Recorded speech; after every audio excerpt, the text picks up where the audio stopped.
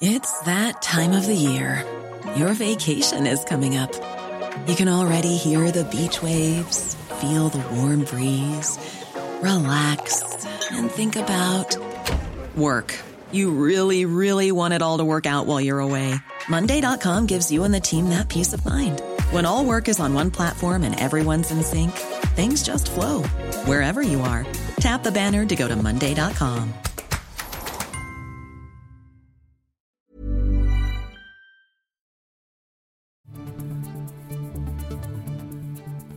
This is The World in 10 from the Times of London on Sunday, the 29th of January. I'm Jenny Barsby. And I'm Sonal Patel. Israel's Prime Minister promises a strong and swift response after 2 fatal shootings. Our response will be strong, swift, and precise. Whoever tries to harm us, we will harm them and everyone who assists them. Memphis police disband the so-called Scorpion Special Unit, whose officers are accused of murdering Tyre Nichols. It's a leg of the Memphis Police Department that is meant to fight crimes, but it's in these very targeted neighborhoods, which activists from the beginning had always said contributes to some of the bias that police have.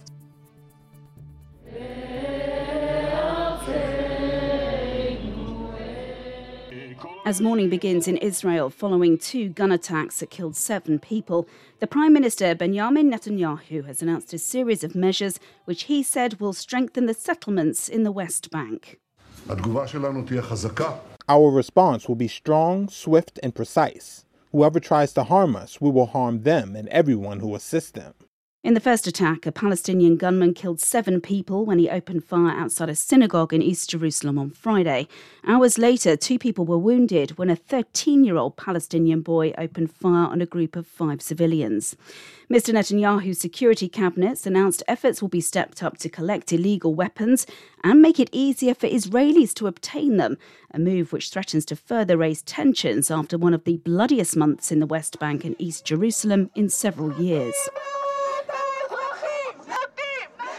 Thousands of anti-government protesters again took to the streets on Saturday night to remember those who died, but to also voice anger at Mr. Netanyahu's planned judicial reforms, which have been heavily criticised by groups including lawyers and prompted large weekly demonstrations across Israel. We're here to protect the Israeli democracy in order to protect both the Palestinians and Israeli citizens, and so there'll be less terror attacks like this, because if we won't have the Supreme Court and we won't have a democracy, then we think these terror attacks will just be more and more and things will get worse and not better. The international community has again called for calm, with the United Nations expressing deep worry about the current escalation of violence in Israel and the occupied Palestinian territory. To the United States, in a story we've been following closely on The World in 10, the brutal death of Tyre Nichols. And just a warning, you may find some of what you hear distressing. Justice for Tyre! Justice for Tyre! Protests like this have become depressingly familiar. And there were small-scale demonstrations across the country, from Los Angeles to New York. Appeals for calm from the family seem to have worked. That and the fact that the 5 officers, all of them black, were arrested and charged almost immediately. At a press conference, state lawmakers promised to introduce new legislation aimed at better police training. If a dog in this country was beaten like that, what the hell would happen? If a dog is beaten like that, somebody's going to jail. To start a disbanding of the controversial Scorpion Unit, whose officers are the ones accused of murdering Tyre. It was set up to bring down crime levels in particular areas. Cheryl Dorsey is a retired LAPD sergeant and civil rights author. Disbanding the unit made sense, but those officers are still currently on the department. And there are officers, I'm sure, that work in patrol that were on scene that are still on the department. So for me, it's window dressing. 5 black police officers have been charged with the murder of Tyre Nichols, a lot of it down to the brutal and graphic video footage on their body cams. In it, the 29-year-old is heard protesting his innocence. Damn, I didn't do anything. He's repeatedly kicked in the head, battered with batons and punched. He died 3 days later from his injuries. In a phone call with Tyree's family, President Biden says he understands their grief. He was a hell of a kid. He was a handsome boy. Thank you. He promised to make a case to Congress to pass the George Floyd Act. Donsley Abernathy is the daughter of Reverend Ralph Abernathy, a co-founder of the American Civil Rights Movement. I don't think we've been able to move forward. There is an undercurrent of racial hatred, and they're trying to separate people in America based on race. But for some, the problem of police violence is more deeply rooted than any reform can address. The Times of London. On the way, why some doctors in the States think drugs and therapy could be the answer to childhood obesity, and a close shave with an icy visitor from outer space.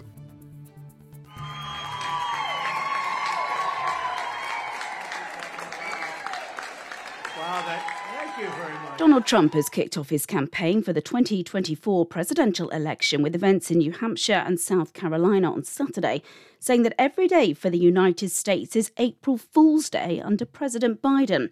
Brushing aside criticism of a slow start, the former president insisted he was motivated to win as he embarks on his third White House bid. They said he's not doing rallies, he's not campaigning. Maybe he's lost that step. I'm more angry now, and I'm more committed now than I ever was. In contrast to the huge rallies we've seen in the past, these events were much smaller in scale, with an estimated audience of fewer than 200 in New Hampshire and just 80 in South Carolina. At both rallies, Mr. Trump echoed some of the themes of his 2016 campaign, including sharply criticising illegal immigration from Mexico. Now they're emptying out, as you know, their prisons, and they're emptying out their mental institutions. Why should they pay for mental institutions when we can dump everybody into the United States? Why should they pay for prisons? It's massively expensive. It's a big portion of their budget. When the stupid people running the United States will do it for them. The event in South Carolina was designed to introduce heavyweight local figures who've already thrown their weight behind Trump's campaign. Both Henry McMaster, the governor, and Lindsey Graham, a state senator, appeared alongside Trump.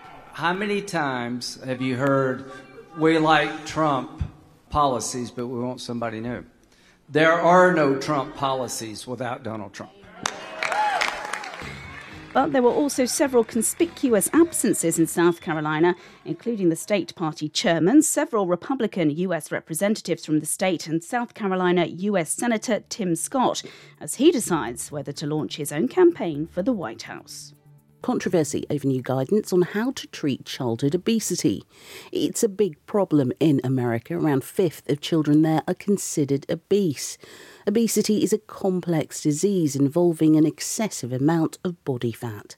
And it's not just a cosmetic concern, it's a medical problem that increases the risk of things like heart disease and certain cancers. Now, the American Academy of Pediatrics is suggesting not only therapy for children as young as 6, but also the use of weight loss drugs and even surgery for teenagers. It's not a move wholeheartedly supported by others in the medical profession, and say the focus should be on societal factors like poverty and the lack of safe open spaces where children can exercise.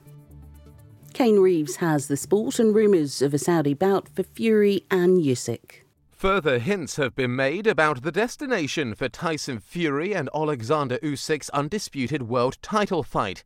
Saudi Arabia appears to be the preferred host country. Both fighters have publicly outlined their desire to face off, with the location among the remaining box tickers. Saudi Arabia has long been touted as a likely host for the bout, having staged Usyk's rematch victory against Anthony Joshua last August. Saudi Prince Khalid says his country remains very much keen. Why not? We in Saudi, we are passionate about sports, about entertainment, about a lot of things, and hopefully there's a demand. A decision on the destination will be revealed next week. The guitarist Tom Verlaine, frontman of the US rock band Television, has died at the age of 73 after a brief illness. Rising to fame during the 1970s punk scene, the band scored 3 UK top 40 hit singles and released 2 critically acclaimed albums, Marquee Moon and Adventure, with Marquee Moon considered one of the defining releases of the punk era. Online tributes include Mike Scott of the Waterboys, who described Verlaine as the best rock and roll guitarist of all time, while Echo and the Bunnymen's Will Sargent said if he ever played anything that sounded like him, he was happy.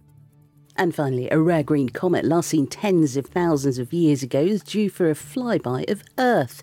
And it'll be the closest it's ever been on the 1st of February. No need to panic though, close is a relative term when it comes to space.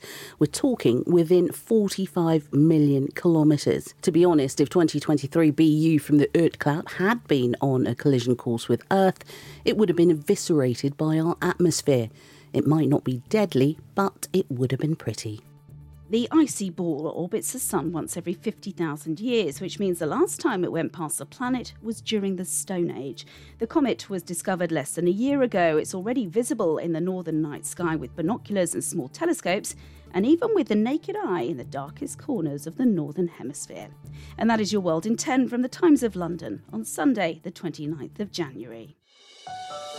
This podcast from The Times is brought to you in partnership with Google Podcasts.